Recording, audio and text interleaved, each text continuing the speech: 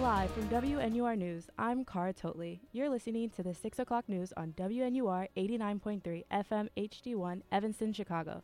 It's Friday, October 13th. Tonight on WNUR News, Armenian student activism in the wake of the Third Karabakh War. Singer and actress Reneé Rapp held her concert in Chicago. NU superstitions and fair weather friends. Those stories coming up tonight on WNUR News at 6. Thanks for tuning in. In the wake of the violence in the region of Nagorno-Karabakh, over 100,000 Armenians have been displaced from their homes, forcing the Armenian Student Association to reevaluate their goals. Paul O'Connor has the story. Halfway. I think we could go away. Who wants to tap in? Wait, there's buckets. What are you doing? On Monday, October 2nd, students from the Armenian Student Association, also known as ASA, gathered at the Rock on South Campus. For the first time in Northwestern's history, they painted the flag of the Republic of Artsakh in red, yellow, blue, and white. Wait, are we doing the flag of Artsakh? Yeah. Wait, but how are we going to write over that with the white stuff? This was in response to recent violence in the territory of Nagorno-Karabakh. This territory is largely recognized as part of Azerbaijan, but most of its population consists of separatist Armenians organized under the Republic of Artsakh. I don't think anybody has ever painted it for our cause that we're here for today. In late September, military forces from Azerbaijan quickly overwhelmed the territory, leading to a massive Armenian exodus from the region. The conflict has led to the Republic of Artsakh announcing its dissolution by January of 2024. Here's Isabel Togramagian, Weinberg third year and president of ASA.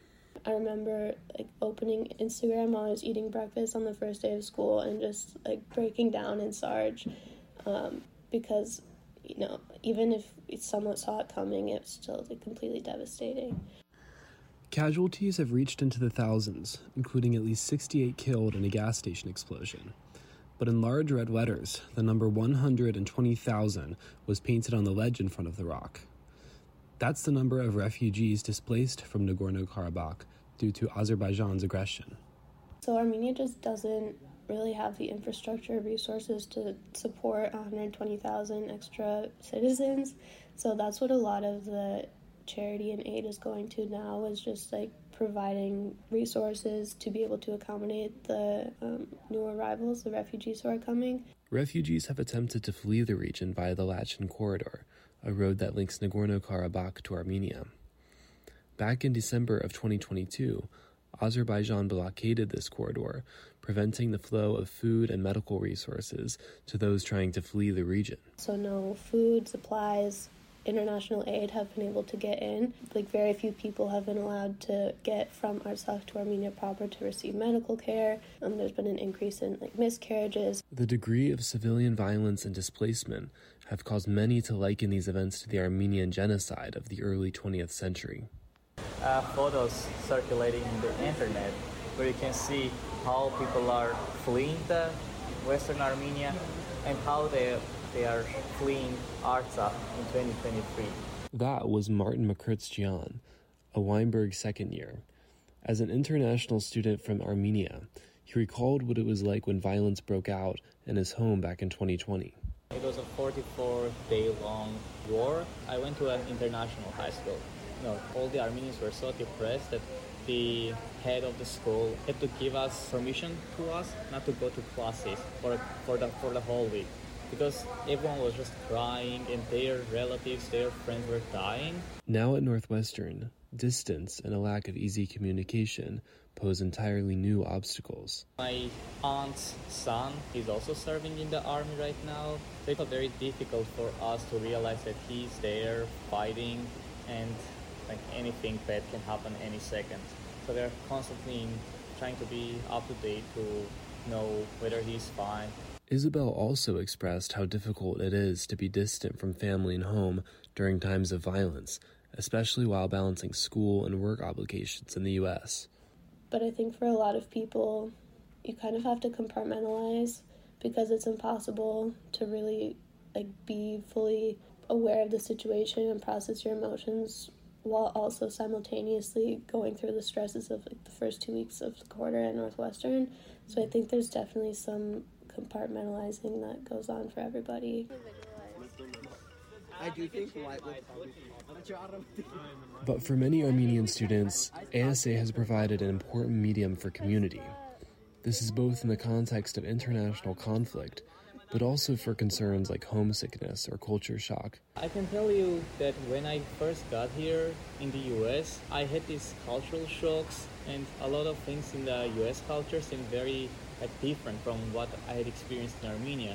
So ASA was the space where I could kind of get back to where I came from. I found that through ASA, I've been able to find those people that truly understand what's happening and can truly sympathize because they're in the same position. That was Sadine Magadichian, a Weinberg second year and member of ASA's exec board. She's been involved in activism for the Armenian community outside Northwestern, including being a part of the Armenian Youth Federation. We have found that our sadness and our grieving has turned into activism because we don't want to sit around and just mourn the loss of the land and mourn the loss of the monasteries and the churches and the people. Instead, we want to turn that into activism and try to get some type of voice for ourselves. She talked about how she's not only found affinity within ASA, but also among other affinity groups on campus. MENA, the Middle Eastern North African group, has reached out and asked us what they can do to help. Balkans, the NU Balkan Student Association, has reached out to us as well. We've done partnerships with Ukraine and with SJP. All of these affinity groups, there's this kind of recognition of solidarity. Students feel that the lack of attention surrounding the conflict has made the outbreak of violence all the more painful. Sophia was telling me about how she went to a community for human rights, which is like a club at Northwestern, and they were talking about what events they should cover. And you brought up that they should cover Armenia and Azerbaijan, and they were like, "What's Azerbaijan?" And it's For a lot of Armenians, and myself included, it's very disheartening.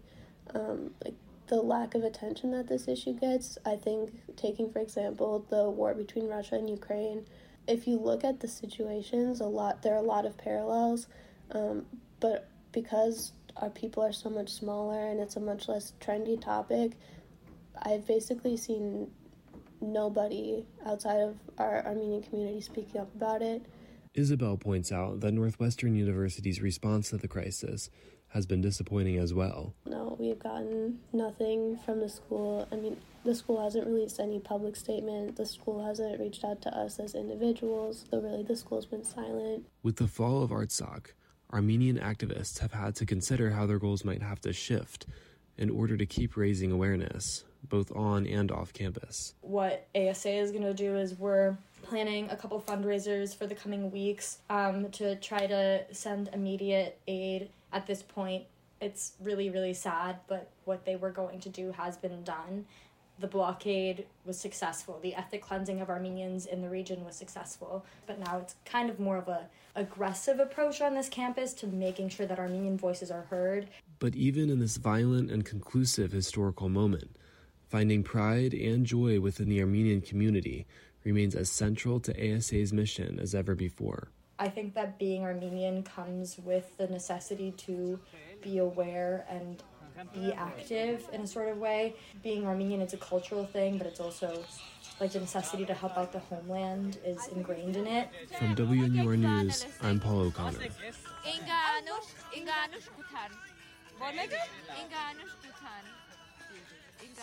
Yeah, Gutan. Wait, I have better English songs.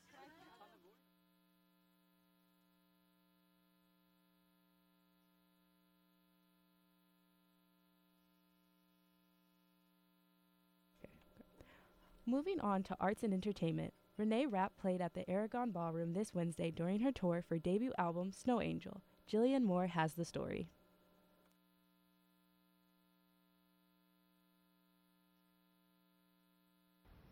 Oh my god, spiritual experience, I will never be the same. Actually, the best night of my life. That was sophomore Haley Shama sharing her impressions of the sold-out Reneé Rapp concert at the Aragon Ballroom this Wednesday.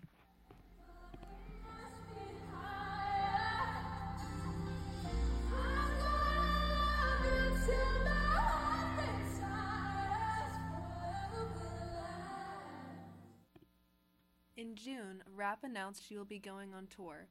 The singer dropped her debut album, Snow Angel, on August 18th. She took Alexander 23 and Tawa Bird on the road with her across North America as openers in support of the LP. Surprisingly, the singer actually gained most of her popularity through acting. She won the Jimmy Award for Best Performance by an Actress in 2018 and has only aimed higher since then. I've been a fan of her since 2019 when her cat in Mean Girls the Musical was announced, and then I've been following on Broadway on The Sex Lives of College Girls. However, regarding Rapp's role on the American comedy drama show The Sex Lives of College Girls, concert-goer sophomore Alexa DeFilippis said, I loved Sex Lives of College Girls. I'm really sad that it's not that it's ending, but that she's not going to be in it. The third season, I think she's only in 3 episodes, and then she's not in it anymore, which is sad. Rapp confirmed this summer that she would not be returning as a series regular. However, fans speculate this just means her music career is taking off.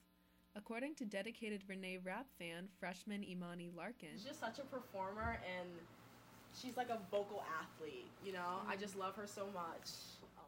With 3.7 million monthly listeners on Spotify, Rapp does seem to be taking the world by storm with a combination of pop, rock, and soulful R&B. And I think my favorite songs from her are I really like Snow Angel. Make it through the winter if it kills me. I really like I Hate Boston. Feel important. Still stuck in your high school year, but why'd we have to cover so much ground? You showed me around. And Too Well was the first song I heard of her solo music. I'm doing too much. But what sets Reneé Rapp apart from other talented singers on All Access streaming apps? She's 23 right now, which is younger than a lot of the music industry. This is in comparison to 2019, when Billboard Pro reported the top solo artist on Billboard 200 averaged 29.25 years old. Like Shama, DeFilippis also said Rapp uses her youthful energy and spirit to connect with her listeners, even performing a song called 23 at the concert. She had everybody in the audience who was 23 raise their hands, and it was a lot of people.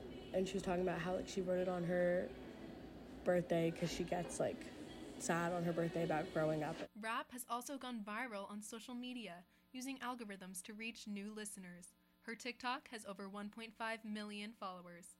According to freshman Jao Martins, this contributed to the success of her music. When she released her first few songs, they went kind of viral because of who she was, I think. Likewise, Larkins posited the music industry is looking for actors, dancers, and personalities who are already popular to draw attention to their productions. I think honestly that's a lot of what they're looking for. It's like stunt casting where they're oh my gosh, let me find this amazing actor to go on Broadway and everyone will come to my show. While listeners say Rapp has the voice of an angel, social media influencer status, and leading roles on the stage and screen, her ability to connect with people appears to truly set her apart. She's extremely personable. You can tell that she's very humble and very grateful, and she's well-spoken. She's for the people, you know? From WNUR News, I'm Jillian Moore. Here's some concert footage to play you out.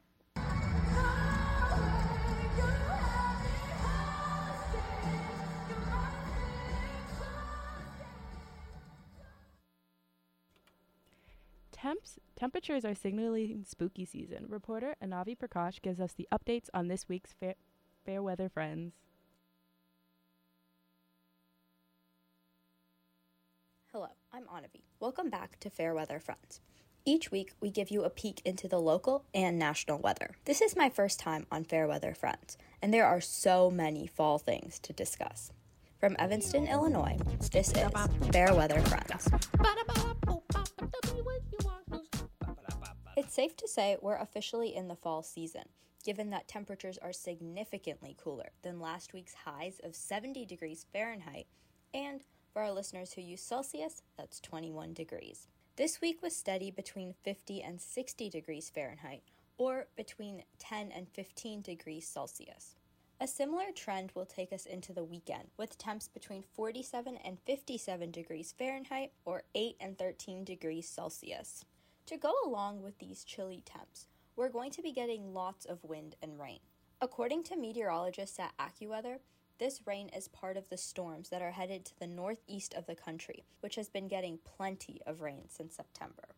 Locally, we should expect 2 to 4 inches of rain, which could end up blocking roads and delaying flights. If you have travel plans, stay safe. In other news, the Farmer's Almanac says we will be experiencing strong fall foliage this week, something I think has been severely lacking.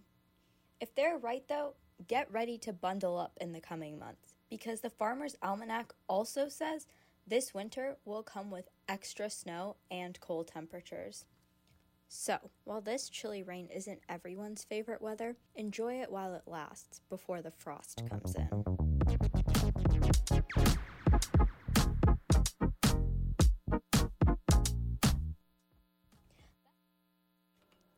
Taking a look into the headlines, Northwestern's women's soccer ended a 5-game winless streak last night against Iowa. In a 2-1 win, the Cats improved to 8-4-3 overall and 2-4-1 in the Big Ten. Tomorrow, there will be an annular solar eclipse, where the moon will hide behind the sun, leaving a ring of fire in the sky that can be seen for a few minutes. House Republicans picked Ohio Representative Jim Jordan as their new Speaker nominee on Friday. However, 50 Republicans voted against supporting Jordan on the House floor, leaving the party in disarray as they have been unable to elect a Speaker since the ousting of Kevin McCarthy. That's all for WNUR News at 6 p.m. For more news updates and reports, follow us on Twitter at WNUR News. You can listen to these and other WNUR News stories on our website, WNUR.org. That's WNUR.org. Find us on Apple Podcasts, Spotify, or wherever you listen to podcasts. Our producer today is Micah Sandy, and our reporters are Paul O'Connor, Jillian Moore, and Anavi Prakash. From all of us here at WNUR News, thanks for listening. I'm Cara Totley. Catch our next newscast on Monday, October 16th at 6 p.m. Now, back to scheduled programming.